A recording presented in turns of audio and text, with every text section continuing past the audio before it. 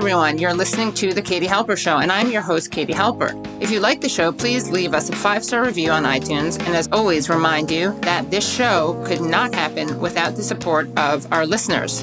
To support the show, visit patreon.com/The Katie Halper Show, where for just $1 a month, you can help make the show happen. And for $5 a month, you'll qualify for great bonus content, including alternative podcast feed and rarely seen clips that aired on our live shows.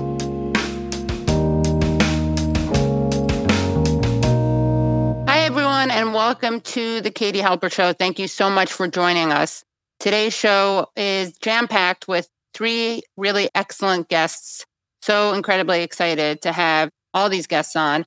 We're going to be starting by talking with the wonderful retired colonel, anti-war activist, Anne Wright. Then we're going to be talking to journalist Talia Jane, who was one of the people who helped break the Aaron Bushnell story. And then we're going to be talking to historian Assal, who does a lot of great analysis of media bias.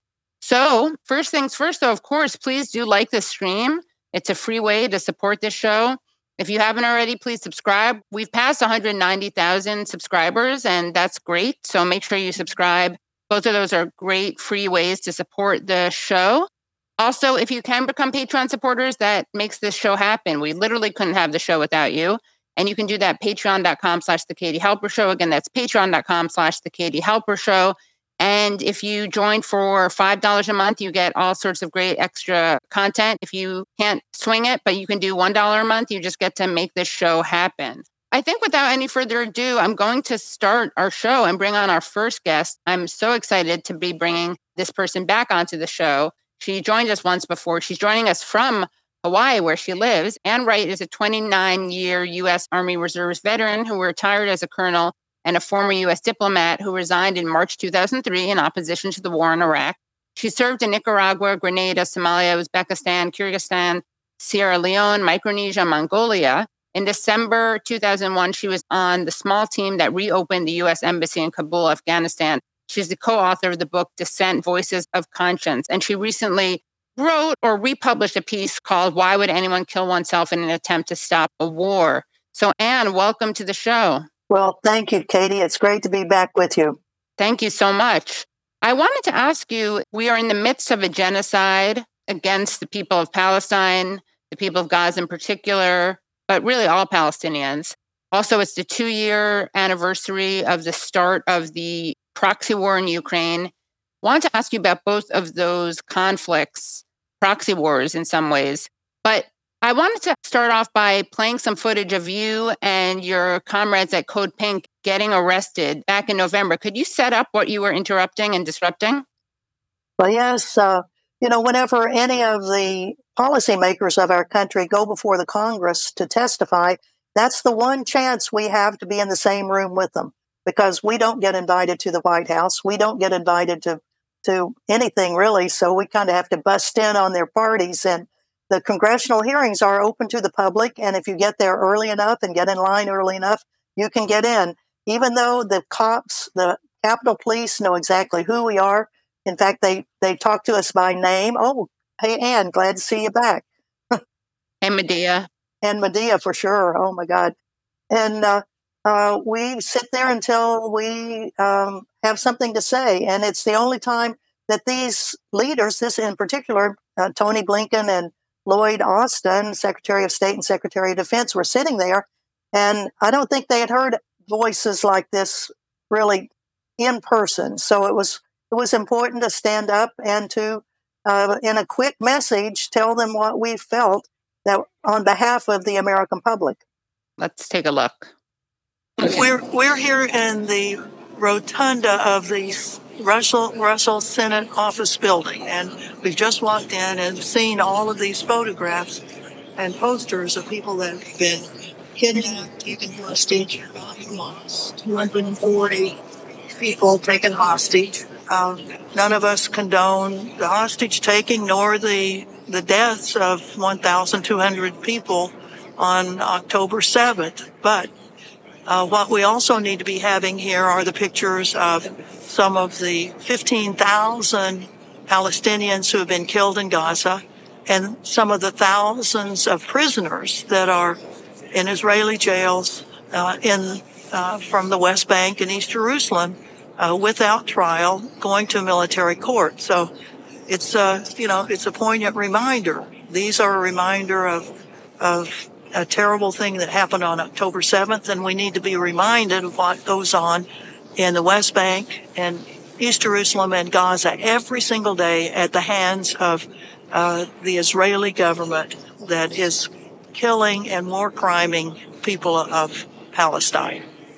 Okay, and here's the actual disruption. Ceasefire now! Save the children of Gaza! Save the children of Gaza! Ceasefire now! Where is your pride, America? That was David Barrows. I do recognize that people feel very passionately, but I ask that we have order in this hearing room and respect our speakers. We will move forward with the hearing and allow the people here and the American people to hear from their witnesses. 3,500 kids dead. Come on, I'm an Army colonel. I'm a former diplomat. I resigned on that war in Iraq that you talked about. That was a terrible thing, and what we're doing right now in supporting Israel's genocide of Gaza is a terrible thing, too. Thank you, Secretary Blinken. If you can continue, please. Thank you, Chair. The President's funding request has 4 key elements. So thank you, Anne, for doing that. And tell us why you were doing that. Well, Tony Blinken was testifying before the Senate Foreign Relations Committee and had done nothing other than just say that Israel was acting in self-defense. And at that time, here it was the end of October, and there had already been, in early part of November, there had already been at least 10,000 Palestinians that had been killed in Gaza. The horrific bombing of Gaza was like nothing we really have ever seen before. And it just continued now for another 2 months. So now that we have nearly 30,000 Palestinians killed and 7,000 that have never been found under the rubble, it's so important that anytime we see any of these politicians and government officials, that we really give them an earful, because this is U.S. complicity in genocide in Gaza. So it's up to us to make sure that they realize that they are war criminals, just like the Israeli government officials are. Now, you're someone who has been paying attention to Israel for a while, and you were part of a flotilla. Can you talk about that experience, please? Surely. Well, I started in 2009 going to Gaza after the Israeli attack that killed 1,400 people in 27 days. That was 2009. In 2010, I was asked to be on the Gaza flotilla, where the Mavi Marmara, the big ship from Turkey, where Israeli commandos came onto the ship, murdered 10 people, wounded 50 others. I was not on that ship, but I was on a little boat right next to it. All 7 of the boats of that flotilla were boarded by Israeli commandos, and people beaten up on all of the ships, and all of us were taken to Israeli prison and subsequently deported from Israel. I also have been on other flotillas and have been back in Israeli prison several different times on these flotillas. It's a way that we can bring attention, international attention, to the continuing siege, naval siege, as well as land siege that's going on Gaza. And you've been, you were a colonel, you were also a diplomat. Why does the United States support Israel unconditionally? What does the United States get out of it? Well, it's been the policy virtually since the creation of the State of Israel that the U.S. has protected the governments of Israel, no matter what acts they commit toward Palestinians or toward other people. And I think it's a holdover from guilt about the genocide, the Holocaust from World War II.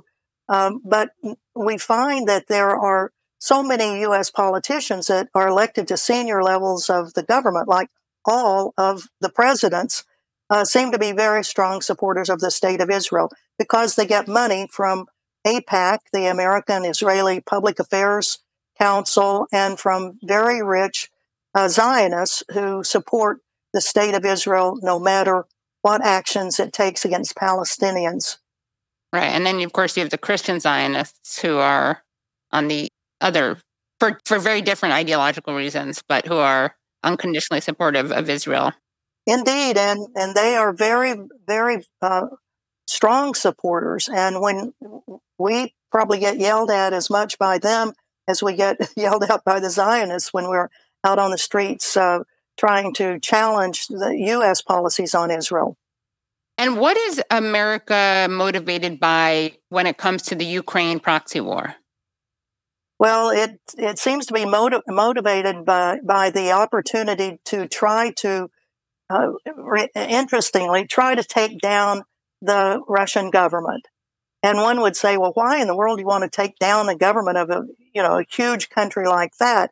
I mean, shouldn't you be working diplomatically? It's not like, that you agree with all the policies of every country in the world, but you don't try to take down their governments, except that seems to be a role the U.S. thinks it should play. If you count up the number of coups that have been assisted by the United States, it's a pretty darn long list. And I think this is kind of a throwback to the Russians going into Afghanistan back in the late 1970s, where Brzezinski said, we will make Russia pay for that. We will really make them have to ramp up their military for what they're doing. I think that's exactly what they're trying to do here and have done it. I think they've been surprised at the Russian response, and that it continues to be a very strong one. And I think they are surprised that members of the U.S. Congress, not many, but a few, are still saying maybe we've already spent nearly $100 billion in support of the Ukrainian government. Isn't it time that peace talks, negotiations start there to stop the killing, number one? And number two is this huge expenditure on war, where every country that's contributing to the war effort, so to speak, the military equipment that's going into Ukraine, they all have social issues that money could be well spent. And certainly we in the United States have plenty of social issues we should be addressing rather than funding another proxy war. Right. What's so interesting and sick kind of, is that it's obvious that the United States wants to weaken and bleed Russia. It's obvious that Israel and the United States wants to bleed Palestinians. But in the course of bleeding Russians, they're, of course, killing Ukrainians, using Ukrainians as cannon fodder. And Israel, in the course of killing Palestinians, when they could be negotiating to release the hostages, instead of doing that, they're bombing, they're killing their own hostages. So it's not even about, even their alleged moral commitment is undermined. This isn't about saving the lives of Ukrainians, and it's not about saving the lives of Israeli Jews. Well, indeed. And the whole issue of countries calling themselves the most moral, whatever it is, the more they talk about morality, probably the less moral they really are. Israel has always claimed they have the most moral military in the world. Well, look what they're doing to the Palestinians. And certainly the United States prides itself on being a very moral country until you get into the history of how immoral our actions to other countries are, and the numbers of people that we have killed in the name of U.S. values. Did you have an aha moment that changed the way you saw the United States, or was it more gradual? Well, I had worked in the U.S. government most of my adult life. I worked under 8 different presidential administrations, starting with JFK during the Vietnam War. And it wasn't like I agreed with all the policies that these various administrations cooked up.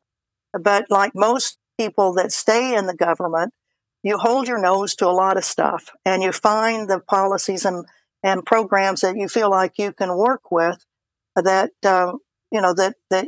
you personally don't feel like you're doing anything to harm other people, when the overall program that the U.S. may be having in certain parts of the world certainly is harming a lot of people. But finally, it was the decision of the Bush administration to invade and occupy oil-rich Arab Muslim country, Iraq, that had nothing to do with 9/11. And it was like, for God's sakes, this is just one step too far for me. I'd held my nose to a lot of different things the U.S. had done in those 35 years, but this one, I was like, I'm not doing that anymore. So I was one of 3 U.S. diplomats that resigned over the U.S. war on Iraq. And we're going to shift gears a little bit right now. It's, of course, very related. But on Sunday, Aaron Bushnell, a 25-year-old active duty U.S. Air Force member, set himself on fire outside the Israeli embassy in Washington, D.C. to protest the genocide in Gaza. And we're going to be talking about that more with our next guest who covered this story. But I thought that it was really important to put what he did in context. He said he would no longer be complicit in genocide. As we'll get into more with the next guest, the media really tried to whitewash him, whitewash what he did. First, they tried to ignore it, then whitewash it. Then people tried to pathologize him as mentally ill. And you wrote a really important piece that you wrote, I think, for the first time in 2018. Why would anyone kill oneself in an attempt to stop a war? But that sets up the kind of precedent for people doing this. So can you talk about what gave rise to this piece in the first place?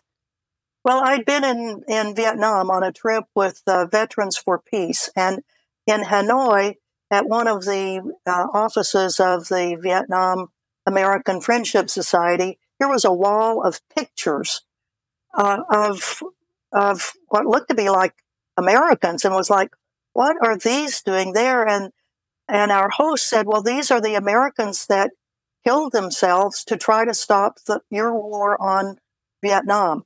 And it was so stunning to me. Norman Morrison is probably the one that's the most famous. He was a Quaker, and he set himself on fire at the Pentagon, and he had his little baby Emily with him and handed her over to someone that was standing by, and he set himself on fire, little knowing that 4 floors up the office of Secretary of Defense McNamara. And later on, McNamara wrote in his memoirs, my family kept kind of turning against me, against this Vietnam War. And finally, what really got to me was this young man who killed himself right under my window, 4 floors down. And then the Vietnamese said, and we have a song that is sung in our grade schools with the name of Emily, and it was to the daughter of Norman Morrison, who killed himself. And this song was a tribute to him that the Vietnamese kids were singing. That thank you very much for standing up and sacrificing your life to try to stop this war on us. So when you go through the history of all of the people who actually have taken acts of courage and particularly ending their own life to try to stop a war, it's pretty amazing. So Aaron follows in the steps of some very courageous people who over the years have taken their lives. Right. And then you have, of course, you mentioned Alice Hertz, who is also a Quaker, who set herself on fire. And she said she did that to protest the arms race and the president using his high office to wipe out small nations. Norman Morrison, who you just mentioned, who's probably one of the best known. And then you mentioned the monks surrounding a monk who immolated himself in 1963 in Saigon to protest the crackdown on Buddhist monks. Indeed. And, the Vietnamese Buddhist scholar Thich Nhat Hanh has a quote about self-immolation, that it's done to call attention to the issues. It's not done for self-aggrandizement, as one might think, you'd live in history with that, but it's really to call attention to that social justice issue that is burning in people's minds and in their bellies, and try to mobilize them to action to get governments to stop these policies. And what do you think of the response that we've seen to Aaron's death? Well, the big commercial major media, of course, has taken a turn that we would predict, that he is he had mental problems, But from the activist community and social justice organizations, there have been some beautiful, beautiful tributes to Aaron, and recognizing the frustration that we all feel about not being able to actually yet see any of our efforts actually making a change in what the Biden administration is doing. So to use what Aaron has done, giving up his life, to call attention, to say, there are a variety of ways that things happen, and he has taken his life on it. So the least we can do is get into high gear and really keep putting more and more pressure on the Biden administration to call for a ceasefire, demand a ceasefire from the Israelis, and to not fund any more military equipment, no more money to Israel. And so would you say he was mentally ill, or would you say he was principled in his actions? Well, I'd say he was principled. He certainly was. To come to the realization, and I'm sure it was not an overnight decision. He had to make some big decisions on his life. And I think as things probably come up and we find out more from his family, we find out more from his friends in San Antonio. He was based in San Antonio, so he made a trip to Washington, D.C. To do this. And as we find out more about him, we'll discover how long he had been thinking about this and whether he had actually done some Palestinian solidarity work in San Antonio, and a little bit more about his background. But he was a very, very principled person. And there was an order that the United States Air Force issued deployment. So the United States Air Force back in November issued deployment guidelines for officers, including intelligence engagement officers, headed to Israel. Can you talk about that? What that meant? Well, indeed. While the U.S. tries to be quiet about all of its work with the Israeli military, we know that there are U.S. military officers who have been sent to Israel. We've always had a detachment of people that are a part of the Iron Dome process, the rockets that are shot up whenever Hamas fires rockets toward Israel. The Patriot missile program has people that are in Israel, and the targeting of specific individuals and locations in Gaza apparently has been accelerated through the use of U.S. military officers who have been sent to Israel. So they have blood on their hands. The blood on their hands goes all the way up to their necks on what they're involved in. And one would hope that they will recognize that they are a part of genocide. And if we can get any of these people hauled before a criminal court, a war crime court, I mean, it should be U.S. military officers as well as U.S. politicians that have been part of this genocide. And of course, a ton of Israeli civilian politicians and military officers all need to go before a court of justice. Well, Anne, thank you so much. Any final words while we still have you? Well, keep up the good work. Everybody hit the streets, call your Congress people. Whenever you see a politician out on the streets, don't let them get away with just walking away. Let them know that you demand a ceasefire and no more money for Israel. Stop the genocide. Thank you. Thank you so much, Anne. And come back. We'd always love having you on. Thank you so much. Okay, so that was the wonderful Anne Wright. So happy to be talking to her. So grateful for her insights. We're bringing on our next guest, Talia Jane. She's joining us live from a vigil for Aaron, and she's going to tell us where exactly she is, what this vigil is. And she's one of the people who really broke this story. She is on Twitter at Talia TOG. She's an independent reporter and video journalist, and she covers social movements and protests, as well as researching far-right propaganda and extremism. And her work has appeared on CBS, ABC, NBC, New York Times, and more. So welcome, Talia. Thanks for having me. Of course. Can you tell us where you are right now?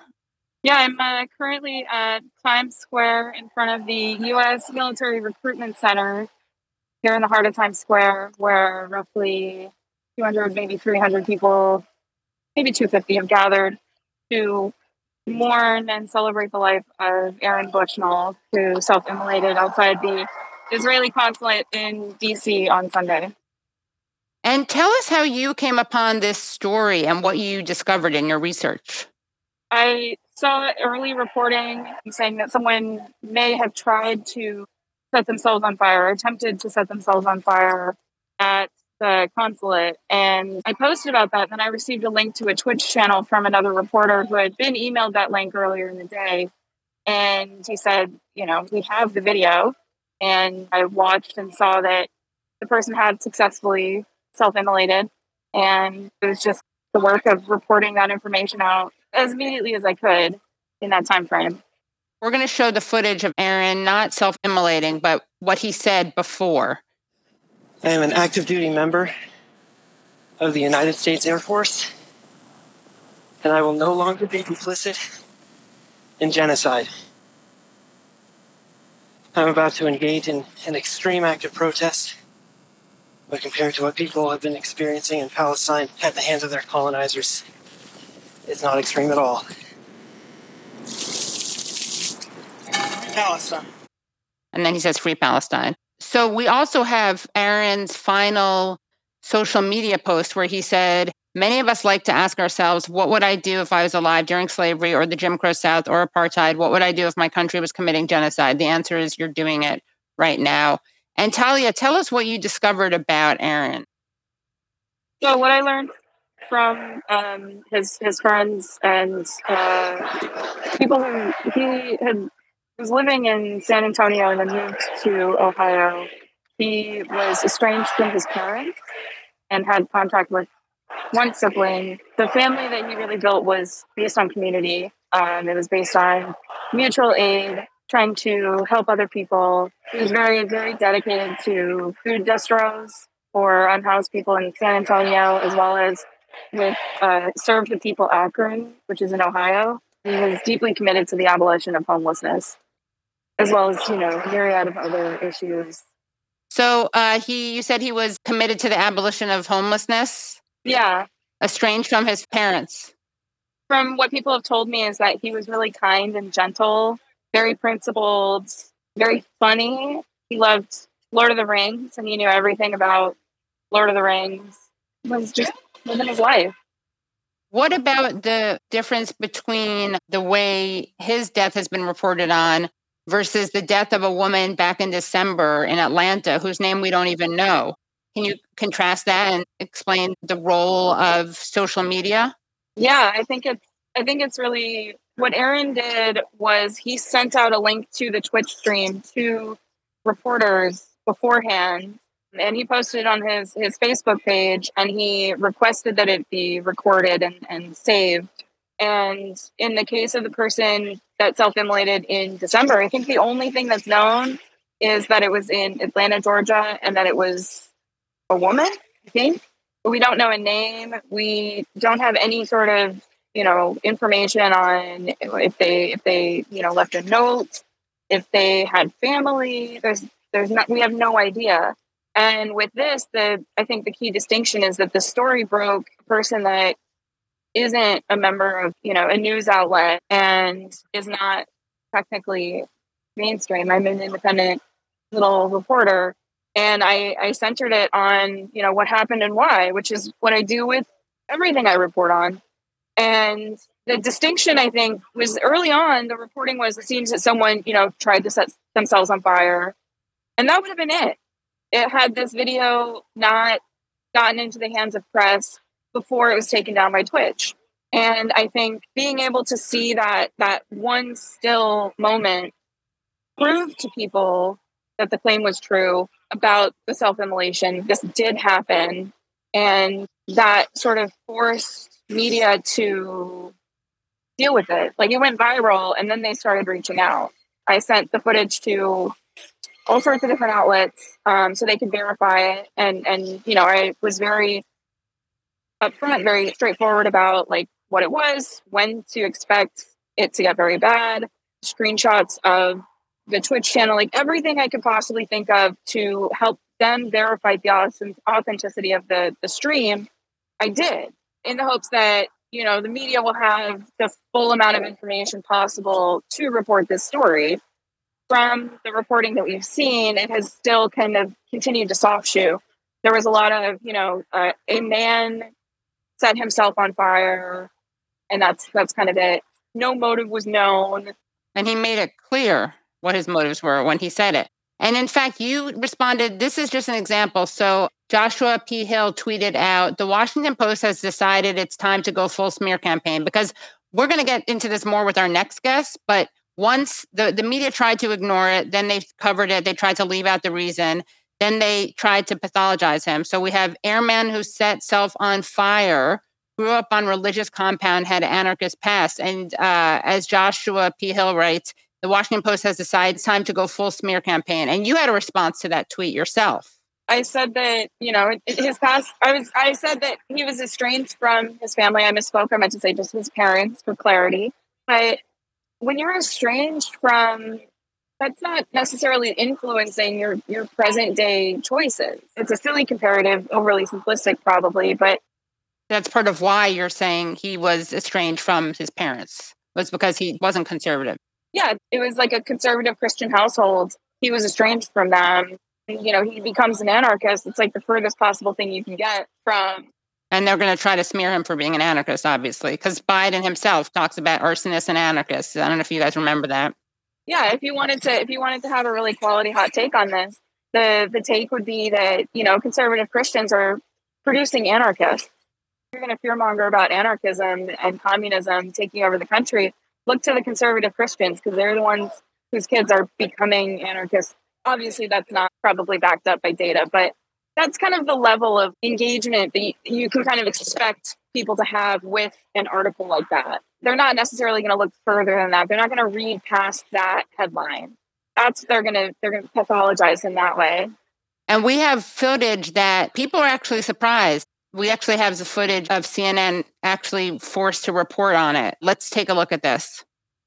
We're learning new details today about a deadly protest outside the Israeli embassy in Washington. Authorities identified Aaron Bushnell as the person who, on Sunday, set himself on fire. The 25-year-old was an active duty member of the U.S. Air Force. CNN's Gabe Cohen joins us now with the details. And Gabe, this is something that he did in protest. Yeah, that's correct. And we're learning much more about this 25-year-old active duty airman, Aaron Bushnell, as you mentioned. He's from San Antonio, Texas, and he live streamed his actions on Sunday in broad daylight on the streets of D.C. outside the Israeli embassy. We are not going to show that video. It is extremely graphic and disturbing. I have watched the video. I can tell you at the beginning, at the start of it, you can see Bushnell walking up to the embassy on the street in his military fatigues. He's speaking calmly to the camera. I want to read a portion of what he says. He said, quote, "I will no longer be complicit in genocide. I am about to engage in an extreme act of protest, but compared to what people have been experiencing in Palestine at the hands of their colonizers, it is not extreme at all. This is what our ruling class has decided will be normal." He then goes on to pour some sort of accelerant, it looks like, on his head out of a water bottle he was carrying. And then he lights himself on fire, Boris. And as the flames engulf him, you can hear him yelling, free Palestine," again and again, until finally he collapses. And that is when officers, you can see them race in, one of them with a fire extinguisher in their hands, trying to put out the flames. But it takes time. And as we have learned, Bushnell died in the hospital at some point later on. And look, it really speaks to the tensions that are continuing to escalate around the war in Gaza, not just across the world, but here in the United States. We saw a similar incident in December when someone self-immolated, lit themselves on fire outside of the Israeli consulate in Atlanta. But this feels different. This is an active duty member of the military burning himself to death on the streets of the nation's capital. Gabe Cohen, thanks so much for the details. So they actually said it. They actually read his quotes aloud, which I think surprised a lot of people. I think that they couldn't totally bury it because the role of social media. Yeah. Like, you can tell that he watched the unblurred version. It's very telling of what happened, is that people who are watching it are like, something's got to give. You can see him reliving that moment. And I think the fact that he read out loud what it was about is almost incidental to how clearly he's being affected by it. And this is a reporter, an outlet that has not been, rah for Palestine. And this is the reaction that he is having to it. And what people are pointing out in the comments that there was someone who pulled out a gun. Yeah. Can you tell us about that? I believe the two people that responded at first, there was one guy with a white shirt and then another guy that was on an all black, and they were identified as, I believe, like a Secret Service for the Israeli embassy. The guy with the gun shows up at the same time as the guy with the fire extinguisher does.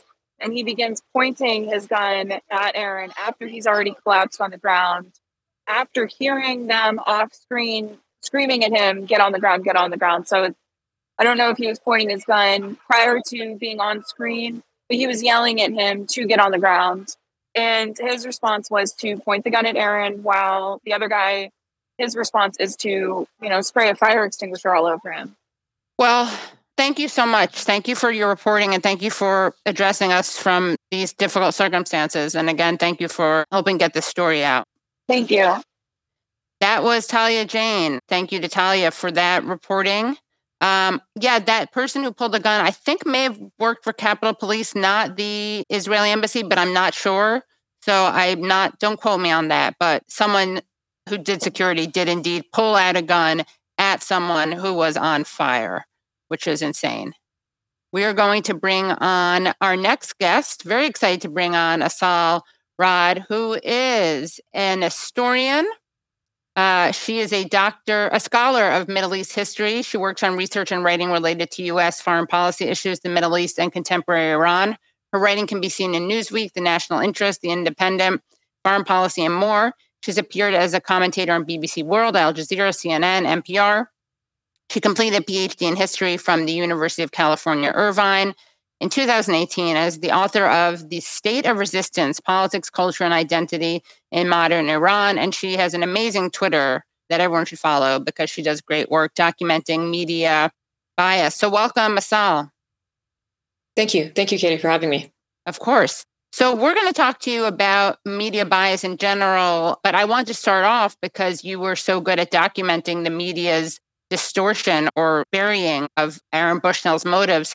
Let's start off by taking a look at a tweet that you did that went viral showing the Aaron Bushnell coverage.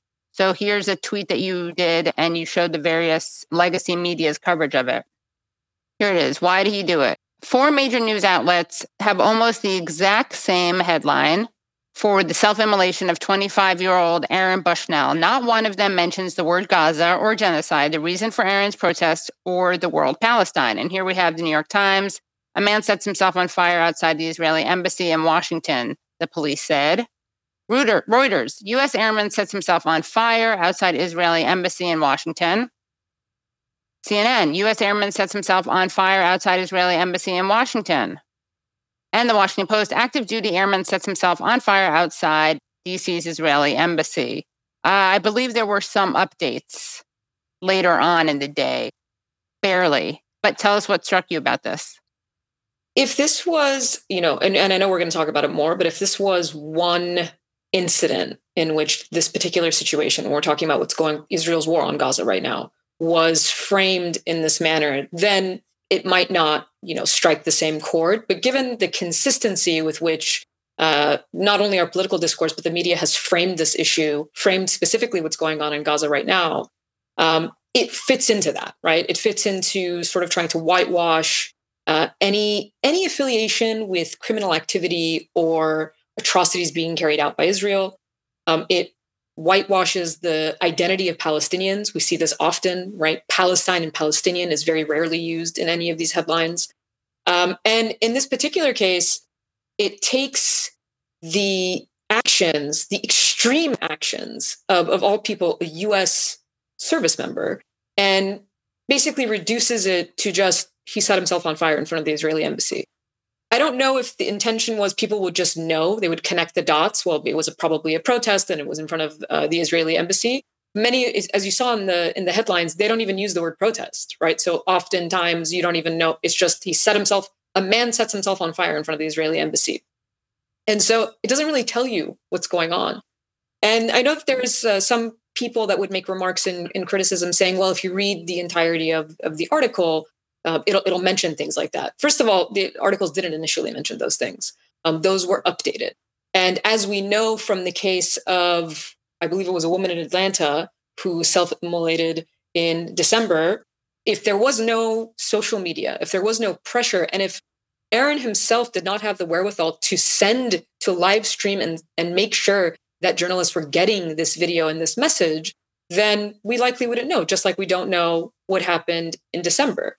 I'm someone who has been following this issue for not just for the last 4.5 months, but for my entire adult life, but closely in the last several months. And I didn't know about that case in Atlanta.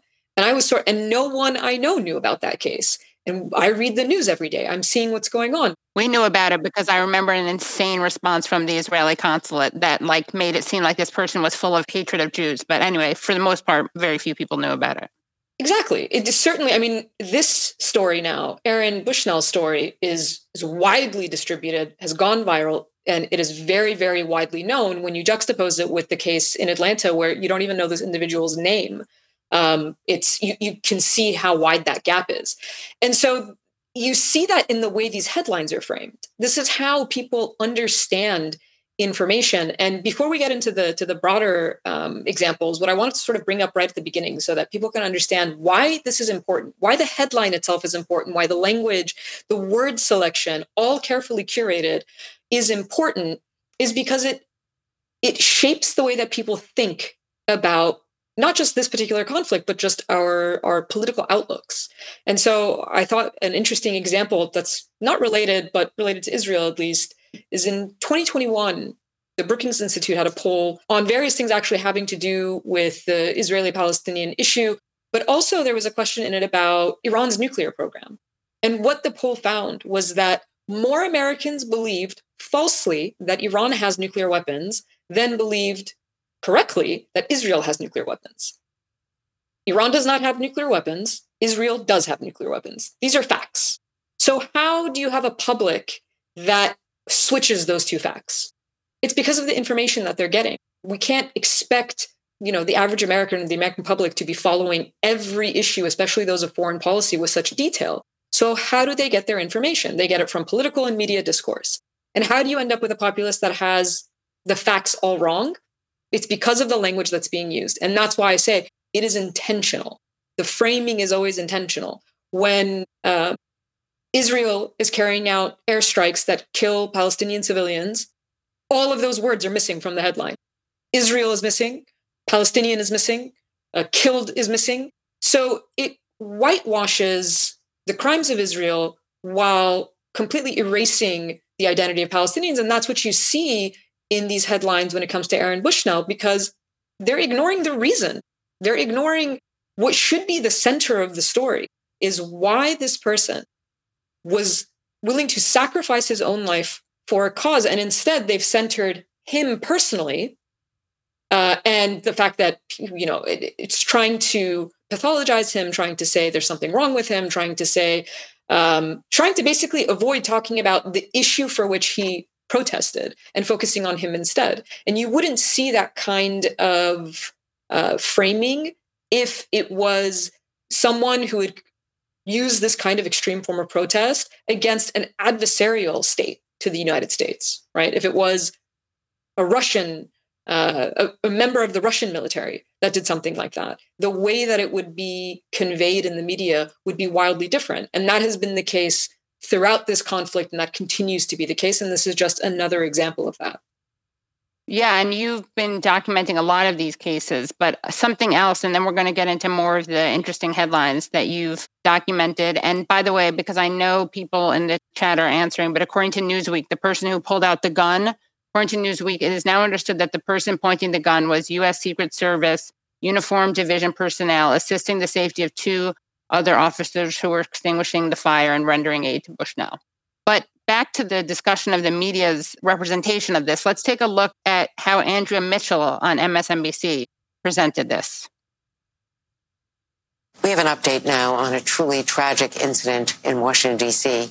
Yesterday, 25-year-old Aaron Bushnell of San Antonio, Texas, the active duty airman in the U.S. Air Force who set himself on fire outside the Israeli embassy in an apparent protest against the Israel-Hamas war, has died. That identification made by Metropolitan Police here. Bushnell filmed his own self-immolation on his cell phone, yelling, "Free Palestine," before collapsing to the ground outside the embassy. He was rushed to the hospital for treatment, but later succumbed to his injuries. And if you or someone you know is in crisis, call or text 988 to reach the Suicide Aid and Crisis Lifeline. You can also call 1-800. What are your thoughts on that? Well, so again, when I say curated, everything is selected for a reason. If you notice in the background, there's an Israeli flag, right? There's no Palestinian flag because, heaven forbid, we actually represent the other part of what's going on. The fact that suicide was centered, and let me start by saying this. My position politically has always been anti-war and anti-violence. And I say this over and over again. And that includes the violence that somebody might commit against themselves. So I would never encourage anybody or glorify something that I would not do myself. And I would not do that myself.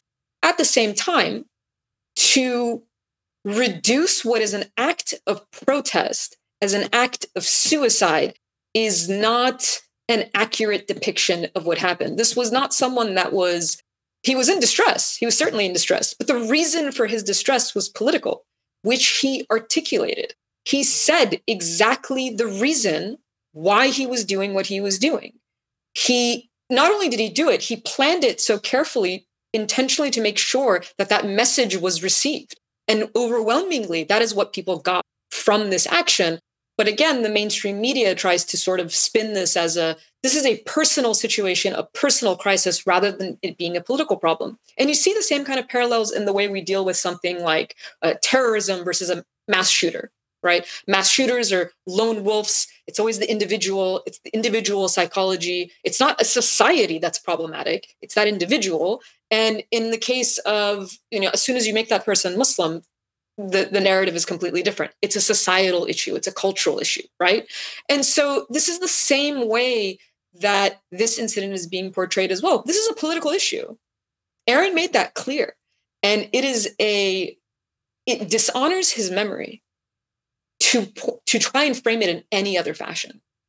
If you want to talk about what Aaron did, then you center what he talked about, which is what is happening in Gaza, the issue of Palestine, and and this is very important, this is a U.S. airman wearing his military uniform, saying that he is tired of being complicit, and he's talking about his own country's complicity. That's the story. The story is U.S. complicity. And, people talk about things. One of the stories that was framed about him was about him being an anarchist. The military, first of all, the military in the United States is voluntary. It's not conscription, right? It's not a mandatory military service. The most fundamental state institution is the military. So the idea that a man that's an active duty service member is now trying to be portrayed as an anarchist is, again, so misleading and trying to strip away what the central point of his action was. And that was speaking out for what is happening in Gaza and U.S. complicity and the Biden administration's complicity in what is happening in it. That's the story. That's what we should be talking about. That honors his memory, not suicide hotlines. There's a lot of concern trolling, I would say, and hand-wringing. It's so disingenuous. And a lot of people who just don't want the world to see what the toll of this genocide is here are pretending that they care about mental health. It reminds me of when there's a gun shooting, when there's a shooting, and conservatives who never care about mental health or any social services or programs at all of a sudden become big advocates for funding mental health resources. These people don't even believe in a welfare state, and all of a sudden they talk about mental health. And so you see Andrea Mitchell, who just said that. Then there's a Slate writer who tweeted this out. And it's often, you'll see what goes hand in hand is concern with not valorizing this and also a clear political agenda. So here is what Mark Joseph Stern said about the way we talk about Aaron Bushnell. I strongly oppose valorizing any form of suicide as a noble, principled, or legitimate form of political protest. People suffering mental illness deserve empathy and respect, but it is wildly irresponsible to praise them for using a political justification to take their own life. Okay, well, that's interesting. But also interesting is something that same person had tweeted out, and here it is. Here's the same person. Israel is trying to save civilian lives in Gaza. Hamas is trying to sacrifice them. So, you scratch the surface and you kind of becomes clear why people are presenting this as mental illness. I saw someone else on Twitter say, it's so unfortunate. It's because he was confused and thought this was genocide and not a war that he killed himself. Like literally pretending that he cared about this guy who he saw as a dupe victim of crazy people who are saying this is genocide and not war. And so it's because you pointed that out, I thought this is important to point out too. Notice that it is often the same people who have not only are they now telling us, you know what, ignore what he actually said. It doesn't matter what Aaron said. It matters what I'm saying, right? These are the same people who are also telling you, it doesn't matter what Netanyahu says. It doesn't matter what Ben-Gvir says. It doesn't matter what countless Knesset members, ministers in the Israeli government, military personnel, TV personalities, news personalities have said, which are genocidal comments, genocidal statements for months. They also say, ignore that. So it's funny because they're asking you to ignore what you're seeing. They're asking you to ignore what you're hearing and just trust them for some reason. And rather than trusting your own ability to deduce information from that you're seeing. And that's why that's why I said, I'm not saying he wasn't in distress. Certainly you are in distress when you take that extreme form of action. But what we're not talking about is the cause of the distress. What caused his distress? His distress is from a society that is so unjust, in which he was trying to serve in the best way he knew how, that continues in his name, with his uniform, with his tax dollars, with his weapons, as an American, continues to carry out and support atrocities across the world. That's why he was in distress. He told us why he was in distress, but that's not what anybody wants to talk about. Well, not anybody. That's not what anyone who has avoided talking about the reality of the atrocities in Gaza, they still don't, to avoid talking about that, this is something that would bring attention to it. So what do you have to do? Divert attention from Aaron's actual actions and why he took those actions. Here's another interesting turn of position. Let's see, we have Adam Kinzinger, the congressman, the member of Congress, Republican. Slava Ukraini is his handle. He writes, suicide is not heroic, in response to, obviously, to what Aaron Bushnell did. And as Esha Legal points out, Kirshaswamy, who we've had on, she points out, she says, do tell, and she shows a tweet from the same congressman that says a salute, and then it has 2 Ukrainian flags and 2 American flags. Hero Ukrainian soldier blew himself up to destroy bridge and stop Russian invasion forces storming in from Crimea. I thought suicide was not heroic. So that's one of the easiest ways to figure out who you're dealing with is to look at are they consistent or are they inconsistent, right? Is there a consistency in the policies that they want to impose? And so it's interesting to me that you see people who talk about Russia occupying Ukraine, which I would agree with, Russia invading Ukraine, which I would agree, which as a violation of international law, which I agree with.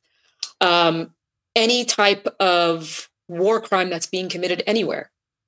All of those things should be treated equally. The problem is we don't, right? We do not treat, and by we, I mean the United States especially, and why I focus on the United States, 1, because I'm an American, 2, because it's the most powerful country in the world. The reason why everything that is happening in Gaza can continue to happen is the United States, period. And the idea that we are not directly doing anything is misleading because they're our weapons, it's our money, it's our vetoes, it's our diplomatic immunity. It's us not doing anything to hold Israel accountable. And very openly, politicians always talk about unconditional aid, unconditional support, as if this is a normal thing to say, as if anything being unconditional is not a fanatic point of view. No, that's not a normal position to take. Everything should be conditional. What is happening right now should condition what you're doing. Talk about pathology. Right, but we don't talk about this. So we don't talk about, that's what I mean when I say the frustration of the way that people talk about Aaron Bushnell, the idea that he was in distress, the idea that this was a horrific thing that happened. I don't disagree with any of those points, but we're not talking about why. And that's the problem. It's not because he grew up in a religious compound. Like, that's not the reason for what has happened. This is Obama responding to a Tunisian vendor who self-immolated. November 17th, a young vendor named Mohamed Bouazizi was devastated when a police officer confiscated his cart. This was not unique. It's the same kind of humiliation that takes place every day in many parts of the world. The relentless tyranny of governments that deny their citizens dignity. Only this time, something different happened. After local officials refused to hear his complaints, this young man, who had never been particularly active in politics, went to the headquarters of the provincial government, doused himself in fuel, and lit himself on fire. There are times in the course of history when the actions of ordinary citizens spark movements for change because they speak to a longing for freedom that has been building up for years. In America, think of the defiance of those patriots in Boston who refused to pay taxes to a king, or the dignity of Rosa Parks as she sat courageously in her seat. So it was in Tunisia, as that vendor's act of desperation tapped into the frustration felt throughout the country. I wonder if Obama would compare Aaron Bushnell to the Founding Fathers. Well, I wonder if Obama will say anything about what is going on currently, which I have not seen. But yeah, I mean, this is the hypocrisy and the double standard. And that's what I mean when I say, look, be consistent in what you're saying. And that's what I'm expecting. If anything, that's what I'm expecting the media to do. Why? So in the US, we talk about authoritarian states. And what's one of the pillars of an authoritarian state? State-run media.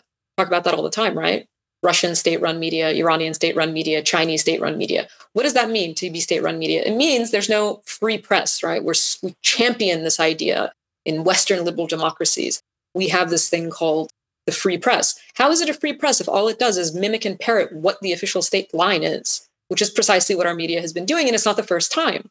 The lead up to the war in Iraq in 2003 was very much facilitated by the media narrative that did not challenge what the state was saying, what officials were saying. And we know that to be a complete lie. In fact, the example of Iraq is particularly, sick, I guess is the only word I can use. There's I forgot what it's called, but every year, usually the president has a sort of banquet, a black tie banquet. Yeah, with the press. The press, yes. You know what I'm talking about. So 1 year after the invasion of Iraq, George Bush at the time in 2004 has one of these events. And now the press that helped create the invasion is sitting there, right? All of the members of the press are there. And he has pictures on the screen that traditionally they make jokes about this. And he has pictures where he's sort of looking around things in the White House. And what he's mocking is maybe the WMDs are here. Maybe there's weapons of mass destruction under the desk. And you have a room full of press just laughing about this, laughing about openly discussing war crimes, right? You have invaded a country, committed war crimes under false pretenses, and now this is a laughable joke. And this is in the middle of the entire press being there. So this is not new. There's precedent to this, and there's concern. We should be concerned that our free press is not doing what it's supposed to be doing, which is challenging what the state says. That's supposed to be the difference between a free press and that in an authoritarian state. Well, it's interesting you bring that up because at the same press dinner that happens, when Obama was president, he joked about droning the Jonas Brothers. Oh yes, the drones that had killed countless innocent people, also a joke. No, I remember that one too. And this is what I'm saying is like this, all of this language and within our political and media discourse, what it does is it dehumanizes peoples across the world. And in doing so, it makes it easier or more palatable to the general public to carry out atrocities against them. What has happened in the last 4.5 months is it's become impossible to dehumanize Palestinians for people who are on social media, for people who are seeing them themselves. You can do it when all you're consuming, when your entire media diet is watching MSNBC and CNN. Yes, Palestinians continue to be dehumanized. But if you are on social media, if you are seeing journalists in Gaza posting these stories, telling you what is happening, and you're seeing it with your own eyes, it becomes much, much more difficult to deny. And that's why, in part, you're seeing a shift in the discourse, even within the United States, which has traditionally been, within the American public, a staunch supporter of Israel. But you're seeing not only a generational divide, but divides within specific communities as well, because they're seeing these things. They're seeing horror after horror, and they cannot turn away, and they cannot find a way. How can you justify killing 13,000 children? How do you justify starving them? How do you justify decomposed babies in a hospital? How do you justify a story like Hind Rajab, a 6-year-old child who was left trapped in a car, only to have the ambulance that was supposed to come save her killed, as well as herself and her entire family? You cannot justify these things. And so that's why the narrative is shifting, but millions of people in this country still consume that mainstream media.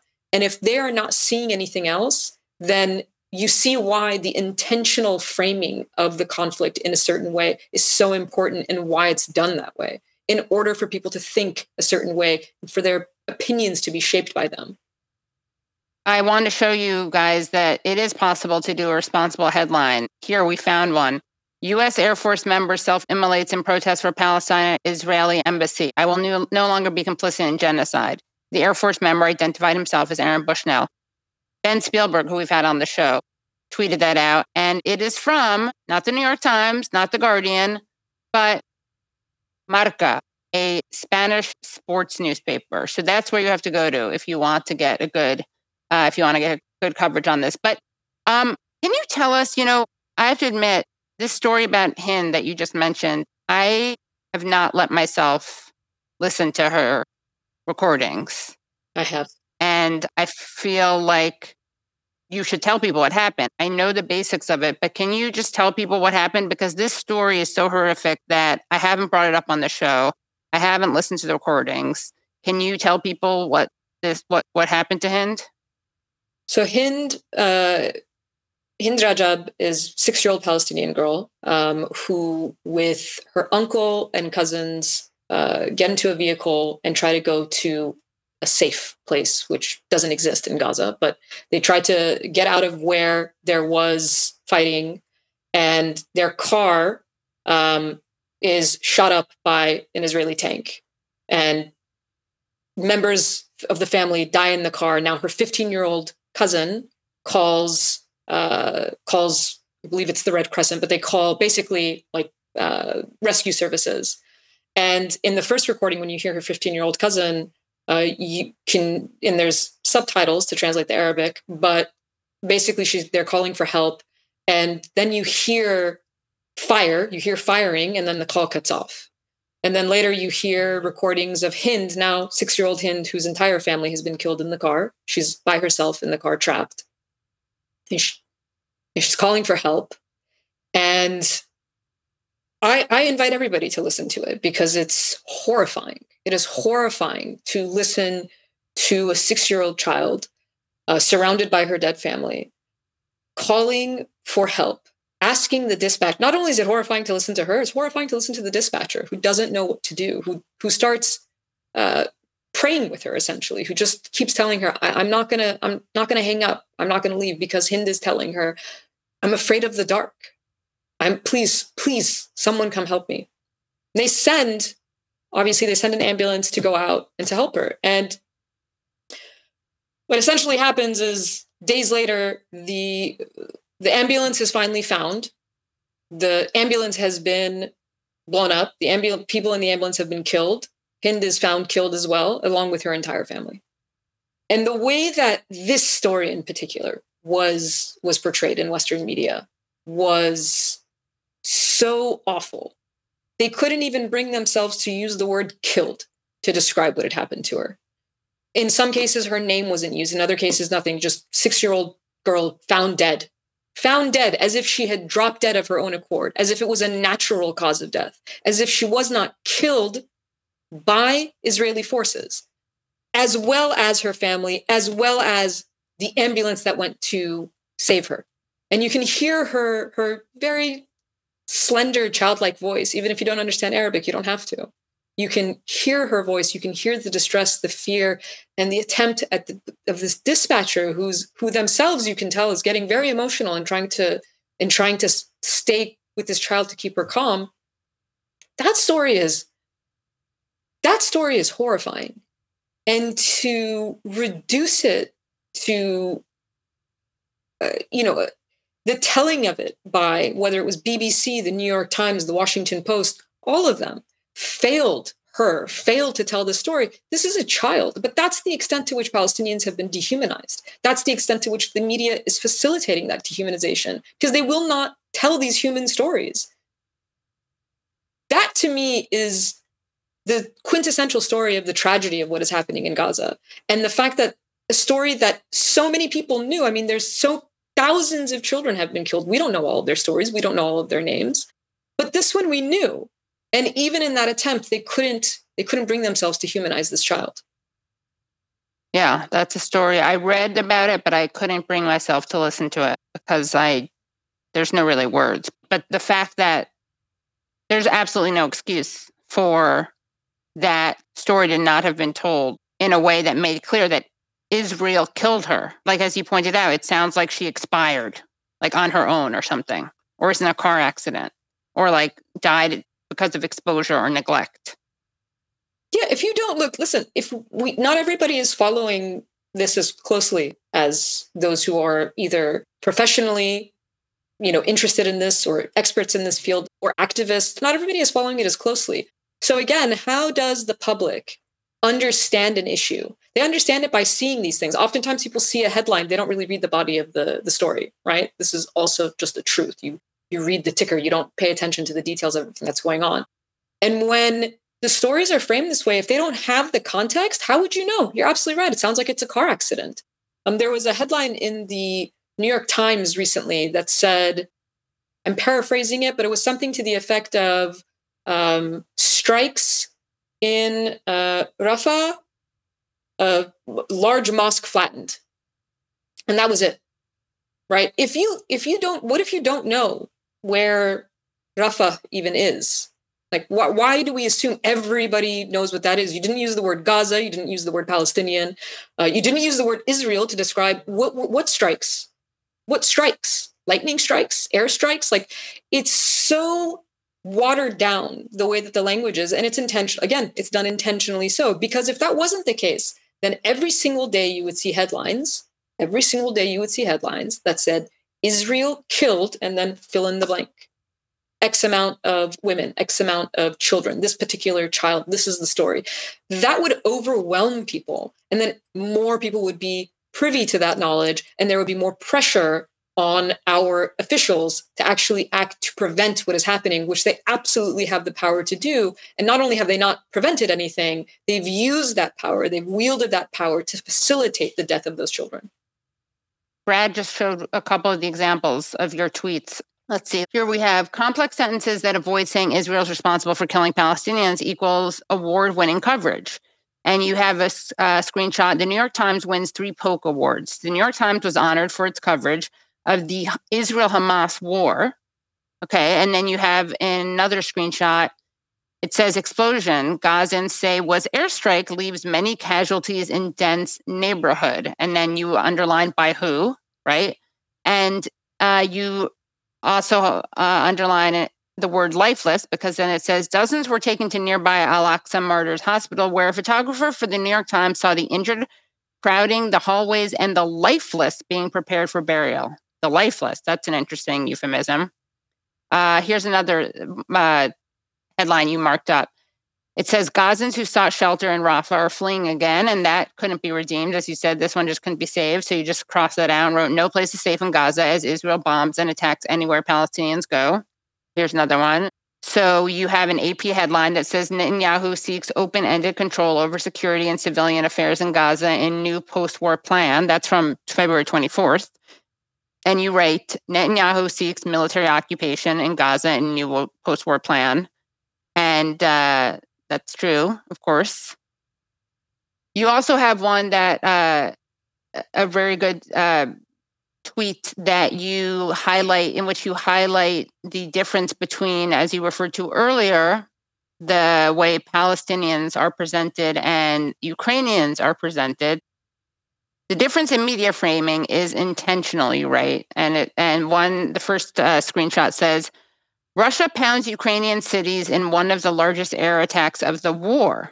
And as you point out, attacker is named. Russia pounds Ukrainian cities in one of the largest air attacks of the war, and you underline pounds and attacks.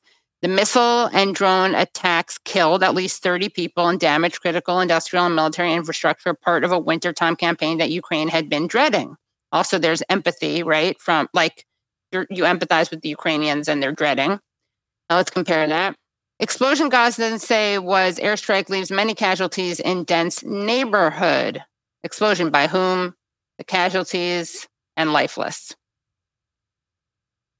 Yeah, I mean, when you put them next to each other, and you could do this repeatedly, because again, it's by design. This is not, and that's why I said at the very beginning, if you took the way that Aaron Bushnell's self-immolation and protest was depicted and framed in the media, and this was just one incident that they sort of depicted that way, then maybe you could make the argument, well, that wasn't intentionally done that way. But this has been the consistent case throughout. And if you can continuously see the difference, right?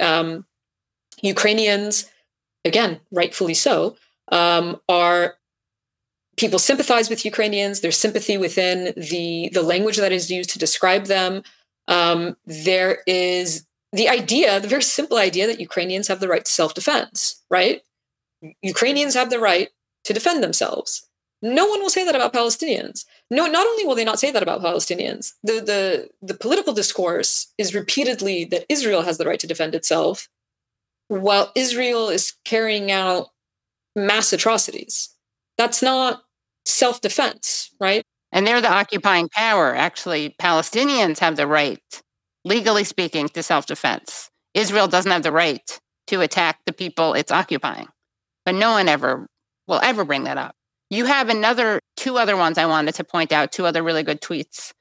Something that the media has been almost entirely ignoring is the ICJ. But here, a reminder that this vote came after the ICJ ruling. The U.S. just vetoed a resolution to stop a genocide.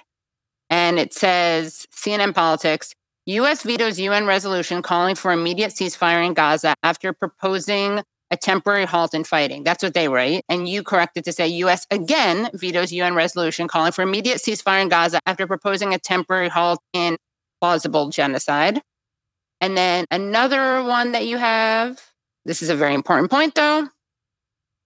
Biden could have stopped this months ago, and it's an AP headline. Israeli strikes hit Rafah after Biden warns Netanyahu to have credible plan to protect civilians. And you rewrite that too. Israeli strikes hit Rafah after Biden does nothing to protect civilians. The Biden administration acts like they have no power. I mean, I think it was yesterday, if I'm not mistaken, the state spokesperson, Matthew Miller, in one of the briefings, was basically asked about, the leverage that the U.S. has to use over Israel in order essentially for Israel to do what the U.S. is asking, right? Well, Netanyahu is rejecting the idea of a Palestinian state outright. Well, that's the policy position of the Biden administration. We have this clip, actually, if you want to set it up. It's the one with Matthew Miller and Matt Lee. Well, Matt Lee then has a sort of nice little remark in the middle of it. But he basically, you can play it and then we can talk about it. Okay. Work with them on how to achieve that vision.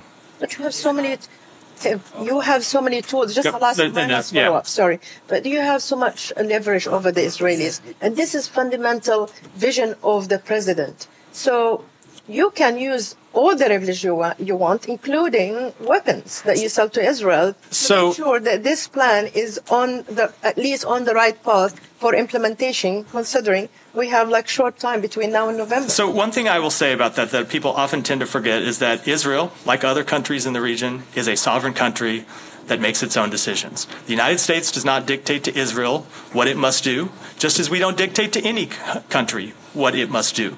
We present what we believe we present what we believe unless you invade them. Good one, Matt.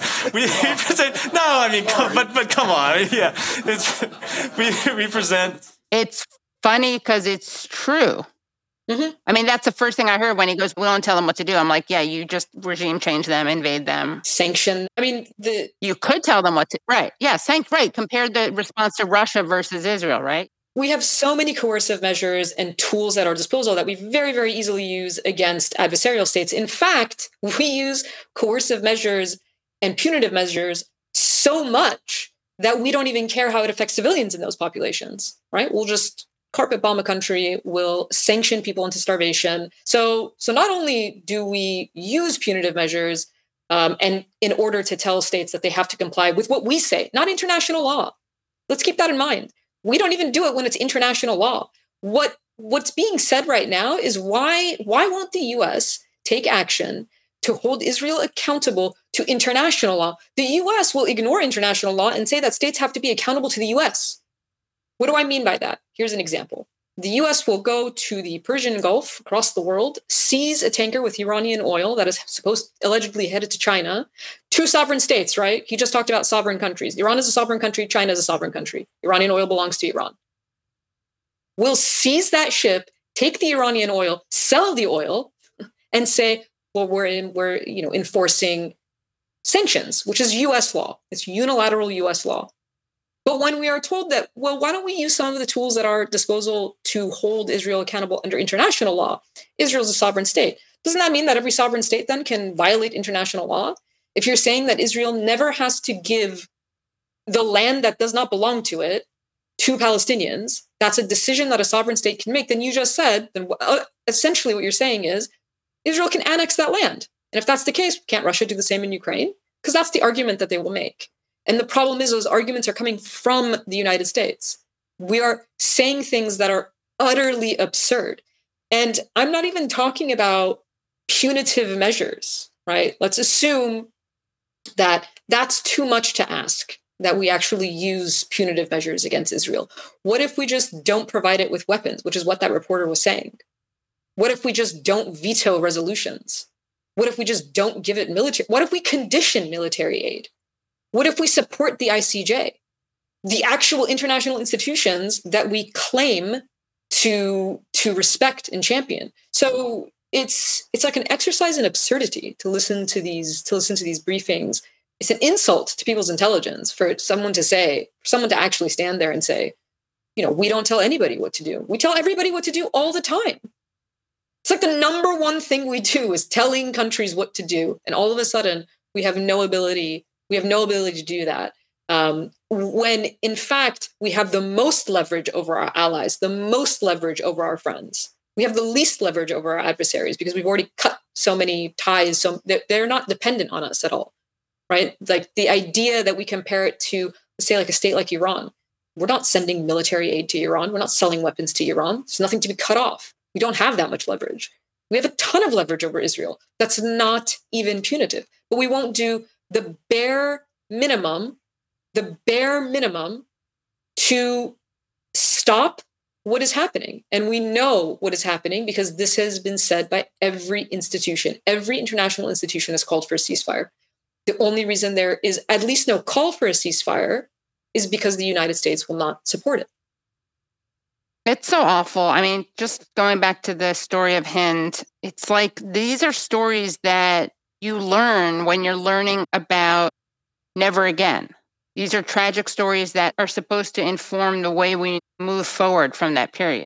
Absolutely. And I'll tell you that I grew up in the U.S. I was born in the U.S. and grew up here. I think anybody who grew up in the US knows that in our education, World War II and the Holocaust play a central role in, it's not something you learn once, it's something you learn over and over and over again.